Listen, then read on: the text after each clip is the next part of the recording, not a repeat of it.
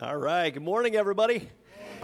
Glad to be back with you. I got been off now for 3 weeks, and so I've got 3 times the length of my message today. So I figure I got about an hour and a half worth of stuff to share. So it's going to be good. No, actually, the teaching team's been jumping in the last 3 weeks. They did a great job, didn't they? For those of you that were here, absolutely, they did awesome. But I am glad to be back. Well, on vacation, I did some reading, started reading a book by Phil Anderson called Running on Empty. Really good stuff. And in it, he recalls a story about a person, I think it was Barbara Walters or somebody, that was interviewing billionaire Ted Turner.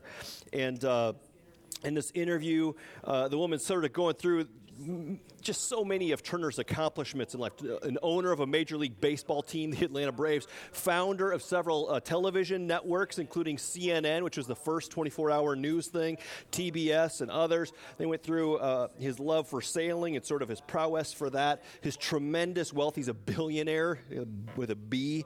And so as they get towards the end of the interview, in classic Barbara Walters fashion, she kind of has one question that she's been waiting on, and she just asked him right towards the end. She said, "So what does it feel like to be a billionaire? What does it feel like to be so wealthy?"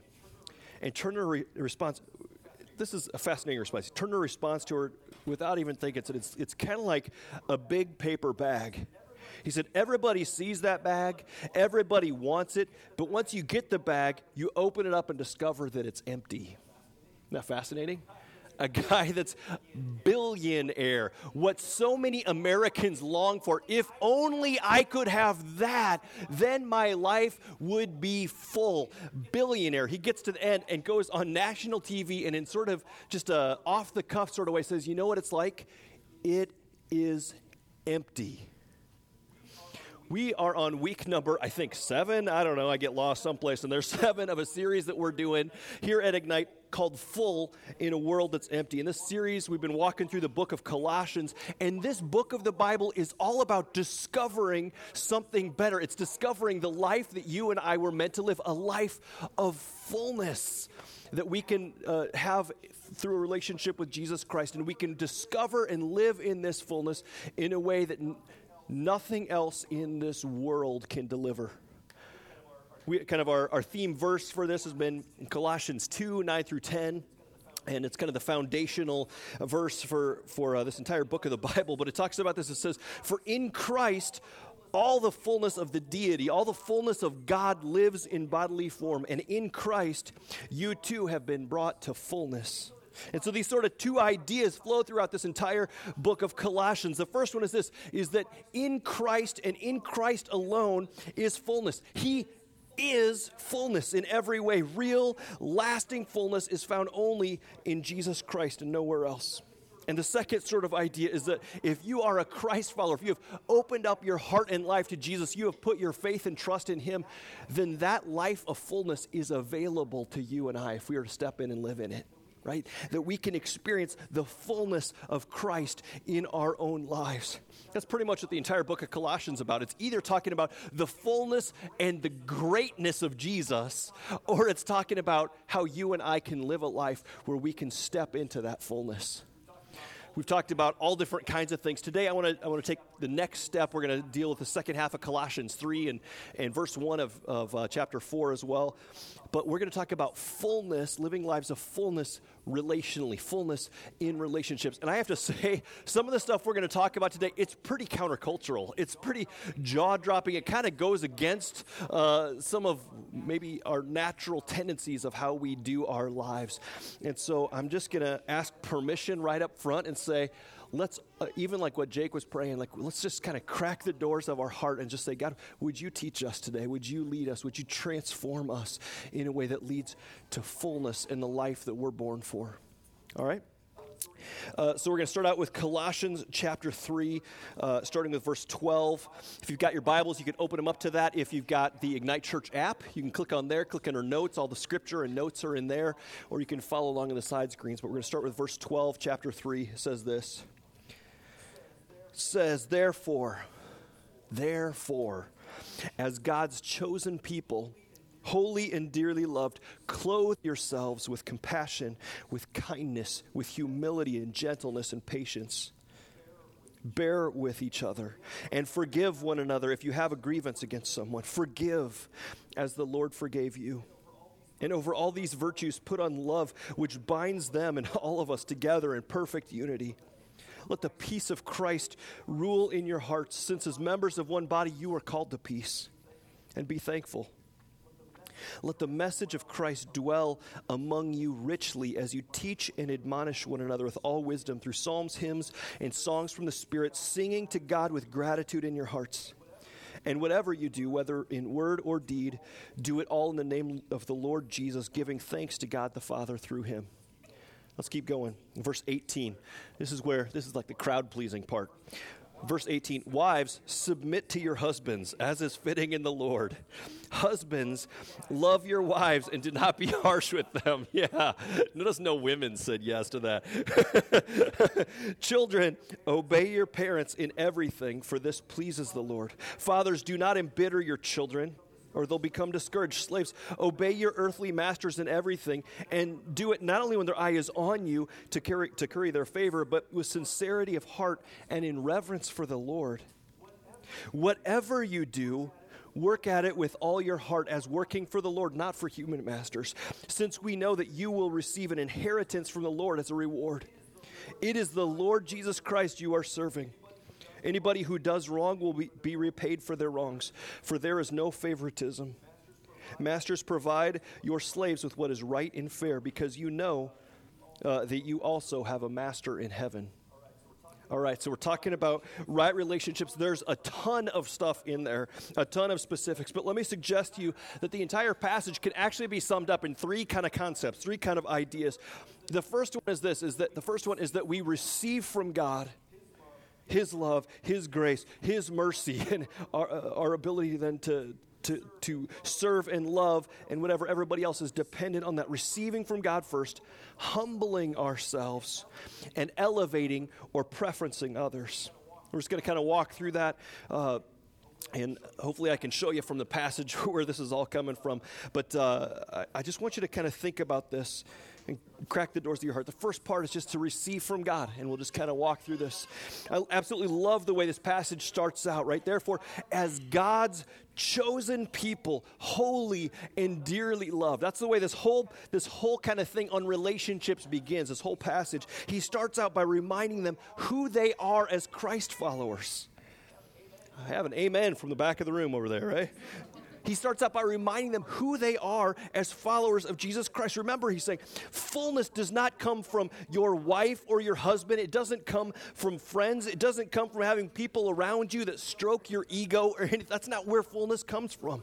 No, remember, he's saying, it's because of Christ's fullness, because of his great love for you, because you are becoming holy like him, because he lives inside of you and you're chosen by him and you're in relationship. It's because of those things that we are able to truly love and preference and lift up those around us. But it starts by receiving from it. We can't give what we don't have. As God has so loved us, so we are to love others. But it starts by receiving from God. It starts by receiving and knowing his love, knowing that we're chosen, that we matter, that we are his. I was just thinking this week, man, how much damage has been done in our world because we start looking to other human beings for stuff that only God can give. Right, we start looking to other people for that sense of fullness and completeness and everything else. Forgive me, but I think the whole dating thing is kind of built on this premise, is it not? I mean, there's even like chick flick kind of movies, right? You complete me, right? Kind of. And there's all kinds of moments that are sort of built around this idea of like, if you find Mr. Right or Mrs. Right, Miss Right or whatever, and you can find the completeness that your soul longs for in another person. And for a while, it's fun, isn't it? I mean, there's all kinds of hormones racing through our bodies, and there's this euphoria, and we're just like, oh, he's perfect at everything he does, and right? I mean, all this kind of stuff. I mean, all this stuff is happening, and we are just swept away by our emotions, and we're thinking, yeah, you know what? This is what I've been craving all my life. The studies would say that between 18 and that lasts for about 18 to 24 months. And then the hormones sort of settle down, and then real life sort of sets in. Sometimes that's after we've already said I do. And suddenly we wake up one day and we're like, what the heck happened? They've changed, right? They are not completing their end of the bargain. Suddenly they're not satisfying and fulfilling and filling me in the way that I thought that they promised to.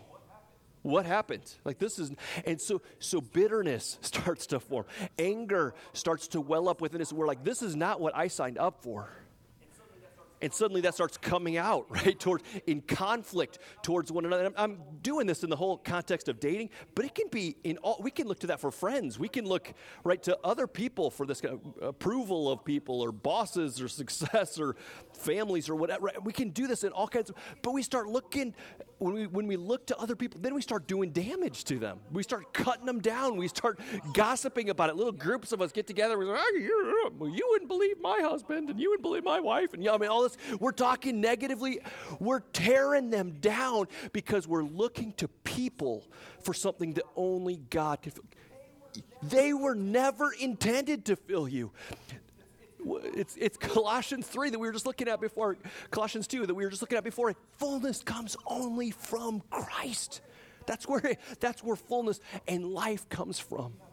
We have a God-shaped hole, right, in our hearts, not a Tina-shaped hole or not a kid-shaped hole or not a whatever. Our lives will continually be messed up. There will be increasing levels of frustration, increasing levels of conflict, of anger, of all kinds of things if we start looking to people for that which only God was meant to fill. Instead, God says, man, come and find what you need in me. Don't go anywhere else. I was listening to an Audible book this week by Brené Brown. Great stuff. It's called Braving the Wilderness, The Quest for True Belonging and the Courage to Stand Alone. Fantastic. But anyway, that's a totally different.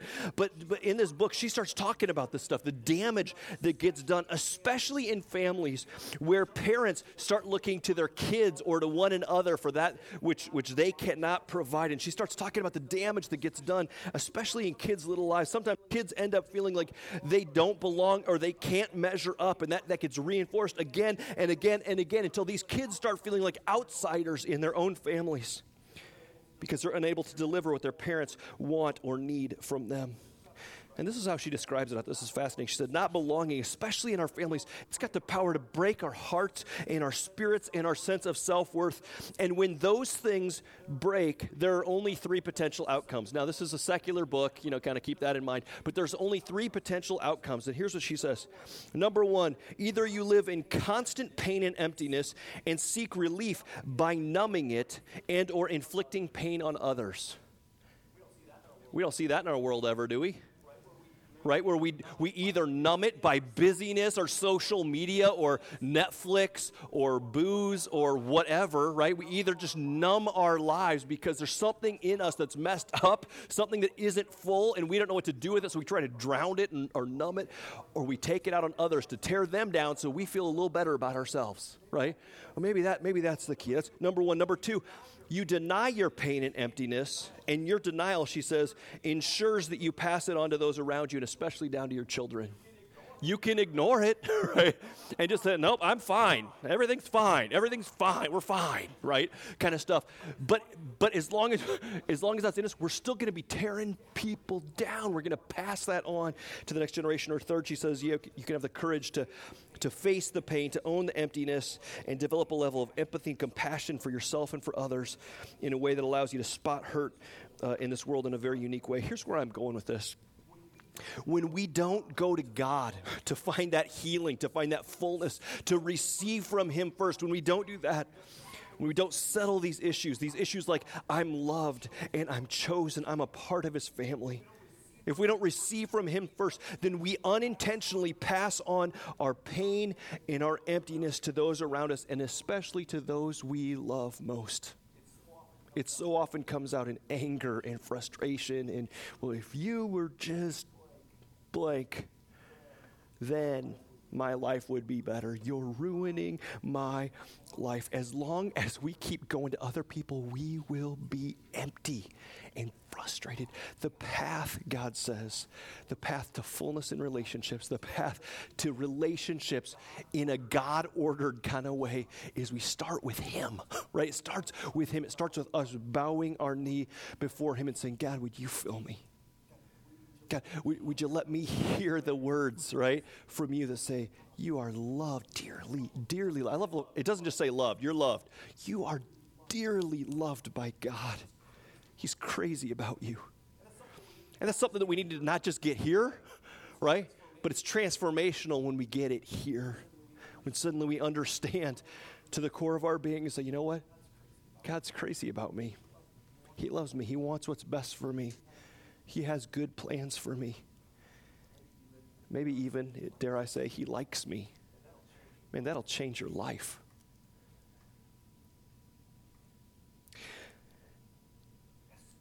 As holy, or as chosen people, holy and dearly loved. It's the truth of who you are. You are dearly loved children of God. It doesn't matter if you're performing well today, right? If things are going real well. It doesn't matter if your life is playing out the way you thought it should or would. It doesn't matter, right? It doesn't matter if you feel it today or not, right? It doesn't matter. It doesn't change the fact of what's true. So God starts out this whole passage that before we talk about anything else relationally, remember who you are. You're my child, God says. You're holy. You are made perfect because of Jesus. So you are in right standing with God. You are a person in whom the living God dwells if you're a Christ follower. He's put His Spirit inside of you. And He says, I love you dearly. I love you dearly. It's who you are. I heard this quote this week. It's from Martin Lloyd-Jones. And he said, have you realized that most of your unhappiness in life is due to the fact that you're listening to yourself too much instead of preaching to yourself? He said, if you look at the psalmist, think of what they say. He says, why so downcast, O my soul? He says, put your hope in God. He said the psalmist's soul had been depressing him and crushing him. And so he stands up and says, self, listen to me for a moment. I will speak to you what's true. Put your hope in God. Well, going back to Colossians 3, right, we're told to let the message of Christ now. He says, let the message of Christ dwell in you richly. Let the message of Christ dwell in you richly. Let us be filled up with that message of Christ. Let us cling to it. We tend to think of our time in God's Word as optional at best. Stats would say very few of us actually open up that book on a regular basis and read it. But let me tell you, friends, you and I need to grab onto the truth that is found in God's book. We need to preach it to ourselves sometimes. We need to cling and claim to those promises. We need to drink in His truth and remember that we are loved, that we are forgiven, that we are made new, that in Him we are more than conquerors. We need to live in those promises and live out those promises so that we can be free to love others. That's the first part. We need to receive from God. We need to drink in from His Spirit and His presence and His Word. Second thing, we'll go on, humble yourself. Now this one I think is probably the most countercultural thing that we'll talk about today. And it's more implied in this passage. The second and the third points are actually the same thing, but it's two parts of the same. And I think you'll see it as we kind of walk through this. But I have to say, this is such a counterculture. Humility in our culture is not a value. It's just not. I mean, we're literally a selfie generation, right? I mean, we'll take pictures of sometimes hundreds of pictures of ourselves to find that perfect one to put out there so we can get likes and thumbs up and loves and hearts and all this stuff, right? I mean, we'll do this because we're like, man, everybody needs to see me when I first wake up in the morning. Everybody needs to see me at the breakfast table. Everybody needs to see me at the movies and in my backyard and all this. All right, take a look. I read over vacation this stat that actually blew my mind. It said 50% of millennials, 50% of millennials think that their life is so interesting that a movie should be made about it. Half of us, right? Half of millennials said, yeah. I hear that and I think, are you kidding me? Like, I mean, my life's great, but it's not that interesting. And probably neither is yours, right? We're kind of just living. We're going to work. But we are so consumed with our lives and so enamored with our lives. And we think everybody else is too, right?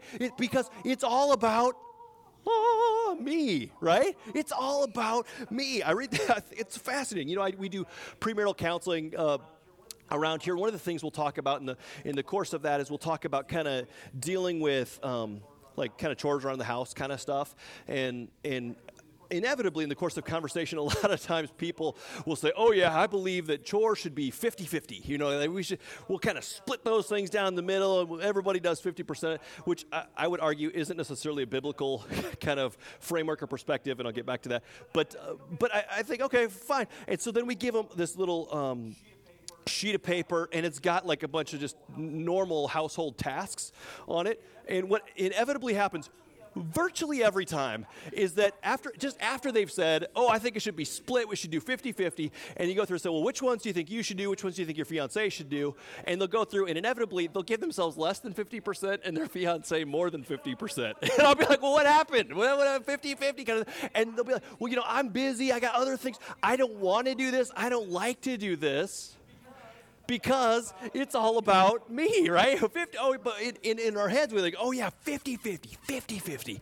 But we're like, no, I don't actually want to do that. Like, let's not do that kind of thing because we think it's about me. Let me just say, God's word says something in this passage and from cover to cover that actually I don't think we really want to hear that much. But it says this: if you want to walk the path of fullness, you've got to receive from God, the first thing, but then we've got to humble ourselves because it's not all about you and it's not all about me. It's just not. And this is such an important piece of the puzzle because I know as we start reading through the list of instructions that follow, I know how this goes because all of us have the tendency to read Scripture through these me-centered lenses, right? And we're like, well, I don't want to do this. So we'll start reading, and we'll say, forgive one another, just as Christ has forgiven you. We're like, well, I don't want to do that. And we start making excuses. Okay, yeah, I get that's probably good for most people, but you don't know this person. You don't know how they've hurt me. You don't know they're bad, right? They're just evil. I don't want to forgive. And we start making excuses. We start looking through those lenses and saying, no. That's not how we roll. Forgive one. No. Or how about this one? We'll dive into this more in fullness in a second, but how about this one? Wives, submit to your husbands. We start thinking, it's every woman's favorite verse, really. I mean, don't you think? Yeah. But it's one of those things but in our heads we start, but he's selfish. He's a slob. He's smelly. I'm not gonna do that. I'm not gonna submit myself to him. But God says, no. He says, humble yourself before the Lord. It's not about you. Husbands, he says, love your wives. And in Ephesians it says, as Christ loved the church and gave himself for her. We start thinking, but you don't know. She sits there and she complains and she controls and she nags. I don't want to do that for her. But God says, no, it's not about you. Would you humble yourself? We start thinking, I think in our own minds, we think humbling ourselves should only be done to deserving people and when we feel like it. I'm not going to do hard work for my boss. He's a jerk. I'm not going to serve and love and humble myself before my husband or my wife. They're an idiot. I'm not going to forgive that two-faced person that I hate. I'm not going to do that. I'll never trust him again. Even the hashtag, not my president, right? Like, not my people, right? That's not my. But it's interesting. Peppered throughout this passage, God reminds us that we are not humbling ourselves before the other person, but we are humbling ourselves before God. We are trusting, not necessarily in the other person, we are trusting ourselves to God. It says, wives, submit yourself to your husbands as is fitting in the Lord. It says, children, obey your parents, for this pleases who? The Lord. Servants, slaves, in our context, sort of employees. Obey your bosses in everything. Do it with sincerity of heart and with reverence for the Lord. He says, just a reminder, it is the Lord Jesus that you are serving. That's what the text says. We live in a world that says, don't let nobody, right? Don't bow before anybody. Don't let anybody tell you what to do. You know, if you don't like the way they treat you, you kick them to the curb, right? I don't have time for people with drama in my lives. This kind of stuff goes around Facebook all the time. You want to be in a relationship with me, you better treat me like a queen or like a king or like something, because it's all about me. But when we refuse to forgive, friends, when we refuse to submit, when we refuse to love and to serve sacrificially, when we don't work for other people because they're undeserving at work or whatever, when we refuse to let go of the past and give somebody another chance, you want to know what that's called from a biblical standpoint? It's called pride. That's called us saying, no, I know better than you, God. It's saying, no, I'm above them, God. It's called pride. You know what the Bible says about pride? It says God opposes the proud. Think about that. God opposes the proud. That's like we drew a line and we're lining up opposite God. God opposes the proud, but he gives grace to the humble. And then he goes on to say, humble yourselves, therefore, under God's mighty hand, that he may lift you up in due time. I think it's a fascinating picture, by the way. God stooping down. When we choose to humble ourselves and submit ourselves to God and say, okay, God, may your will be done. I don't like it necessarily all the time. I may not understand it, but I'm choosing to obey you. I'm choosing to follow you. I'm choosing to submit to you. He says, when you humble yourself, I will lift you up in due time. The Lord will lift you up. When we lift ourselves up and we say, no, I'm above this, I'm better, I'm the center of the universe. It says God opposes you. He'll probably bring you down a couple notches. But when we humble ourselves, he lifts us up. Friends, when we start talking about and thinking about the keys to relationships, it starts with receiving from the Lord. Can't give what we don't have, right? Receiving his love, receiving and learning from his grace and his forgiveness. We can't forgive others until we ourselves have been forgiven and learned. We can't give love. We can't serve on our own until we've received that from the Lord. But then it comes from us stooping down, right? And saying, you know what, God, I'm going to choose to follow your way, and I'm going to humble myself. It's not all about me. And I'm going to spend my life lifting up you and lifting up those around me. That takes us to the third one. Actually, I'll say one more thing about this before we go. I remember hearing one time, there's a phrase that says, humility is not thinking less of yourself, it's thinking about yourself less. And I was thinking, man, that's kind of the picture here, right? It's not that, oh, I'm so bad, or I'm a second-class citizen, or I'm unworthy. The opposite, right? We talked about this at the beginning. No, you are a dearly loved child of God. But it's in the next step of thinking of ourselves less and preferencing or honoring or lifting up those around us. That's honoring to God. It takes us to the third one. Go to that next slide if you would. There you go. It says this, it's elevate or preference others. He starts out in verses 13 through 15, kind of after we've received from the Lord and humble ourselves. He says, clothe yourselves with compassion. Compassion means literally suffering for those that are suffering with them, and then helping others that are in need. So clothe yourself, put it around you, wrap around compassion around your life, and kindness and humility and gentleness and patience. Patience. Think about that. Does patience characterize your relationships with other people? Are you typically patient with your kids? Are you patient with your spouse? Are you patient with friends? I think it's a fascinating one. And then he goes on and says, bear with each other. Be committed to one another. That's what it means. Be committed to and devoted to and steadfast in your relationship with others. Right? We take marriage vows that says for better or for worse, but really we usually mean for better. This is saying bear with each other even when it's for worse. And not just in marriage, but in relationships in general. Bear with one another. Bear with each other. And forgive one another if you have a grievance against somebody else. It's not easier for you. It's not easier for me. But it's not about me. This is the path to fullness in relationships. It's about God and it's about others. Prefer them, preference them, treat them as you would want to be treated. Serve and love and forgive and bear with each other. Clothe yourself with that kind of love. Man, that's a whole message just in those couple verses right there. But let me dig in. I want to walk through the other stuff because it's got some cringe factor to it, so I want to spend a little bit of time. But let's keep going. The next section here says this. It says, wives, submit to your husbands as is fitting to the Lord. Now let me kind of tiptoe through the minefield here if I can, and just say, so first of all, so much damage has been done in the name of Christendom, right, in the Christian church, by men using this verse in ways that it was never intended to. All right?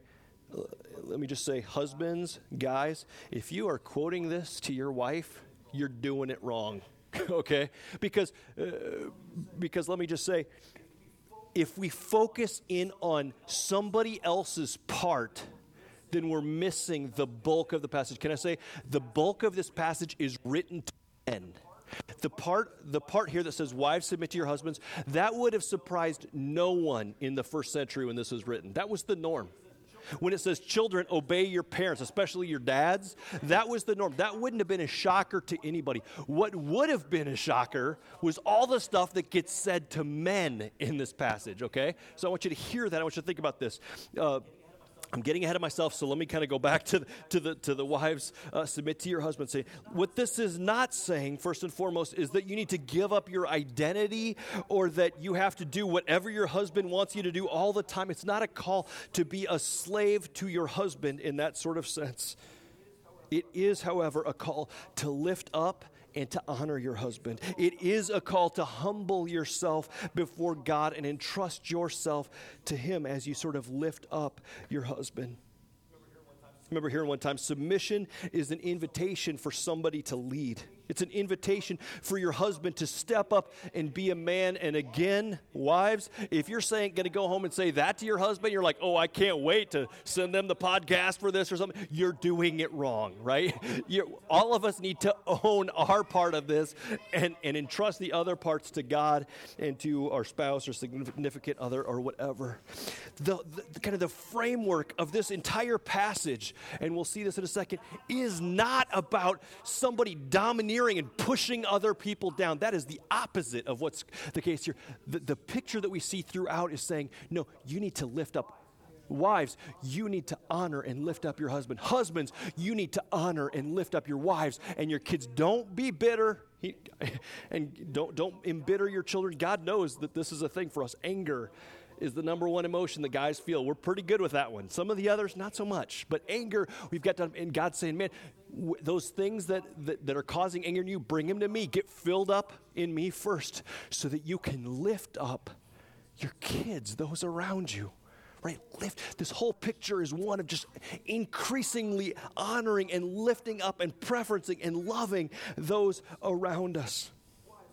Wives, preference or elevate your husband. Again, this is not a shocker for anybody living in the first century. What would be a shocker is what's coming next. I'm going to put these together. These are directed towards men. It says, husbands, love your wives and do not be harsh with them. Don't be harsh. Don't tear them down. Love your wives. I'll get to that and what it means in a sec. Fathers, do not embitter your children or they'll become discouraged. Provide what is right and fair to those that work for you, because you also have a master in heaven, and you too will be judged or repaid or rewarded for how you treat those around you. It is the Lord Christ that you are serving, men and women. This would have been a shocker. But again, it's that grid work of how relationships are intended to work in God's kingdom. Do you want to live a peaceful life? Do you want to walk into the path of fullness? Then elevate and preference and lift up your wife and your kids. Lift up those that work for you, because it's not all about you.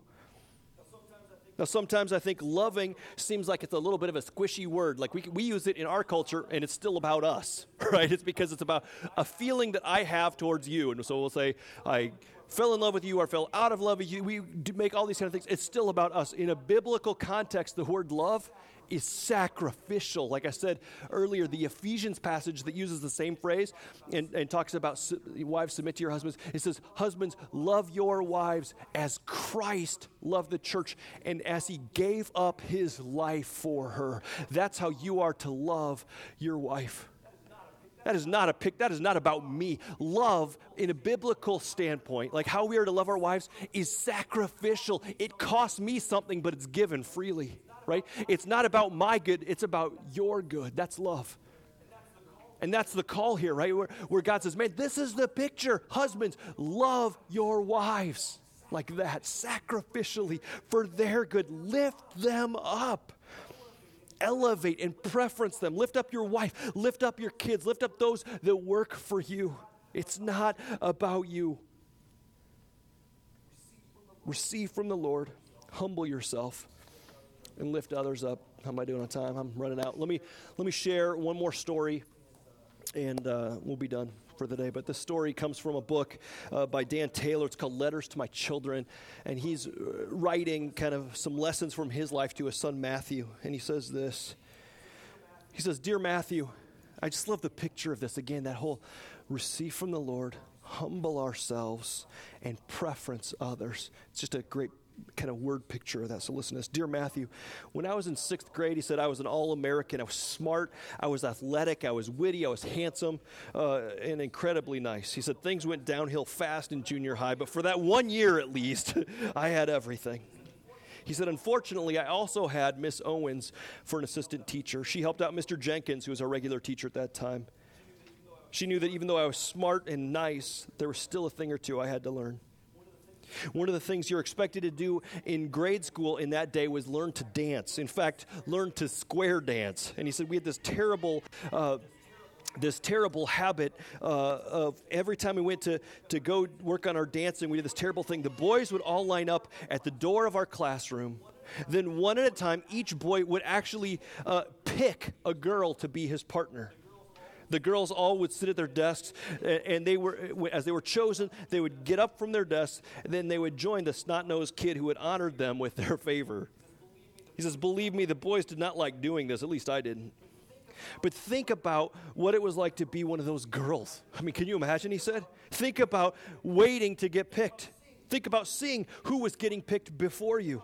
Think about worrying about if you'd get picked at all or if you'd get picked last." He said, "Then think about if you were Mary." He said, "Mary sat near the front of the classroom on the right side. She wasn't pretty. She wasn't real smart. She wasn't witty. She was nice, but that really wasn't enough in those days.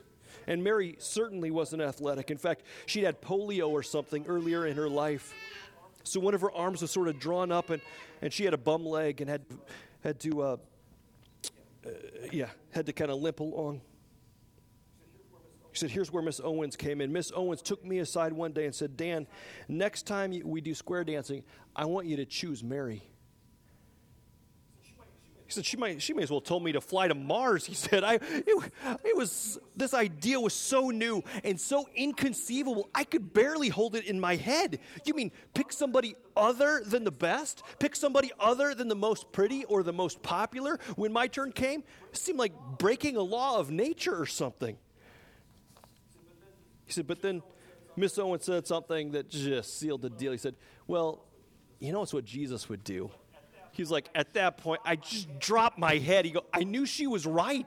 He's like, in fact, I imagined and kind of thought through. He's like, it seems like exactly the kind of thing that Jesus would have done. He said, "I'm surprised I didn't see it on a flannel graph in Sunday school about Jesus going and inviting the lame girl to the Jewish dance or whatever." He said, "This is just incredible." He's like, "I totally knew it was what had to be someplace in the Bible."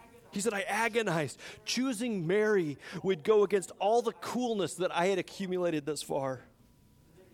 The day came when we were to do square dancing again.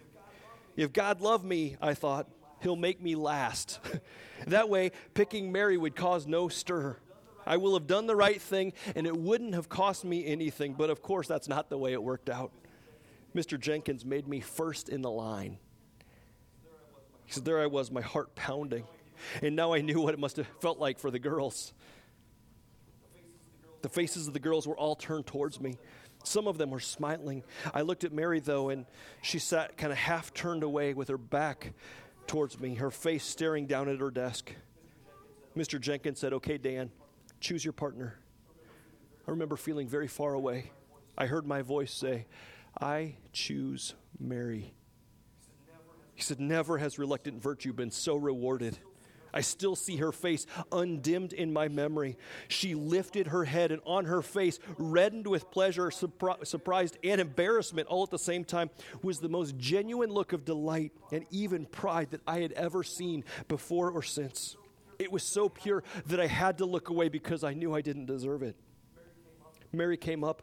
She took my arm, as we'd been instructed to do, and walked beside me, bad leg and all, just like a princess.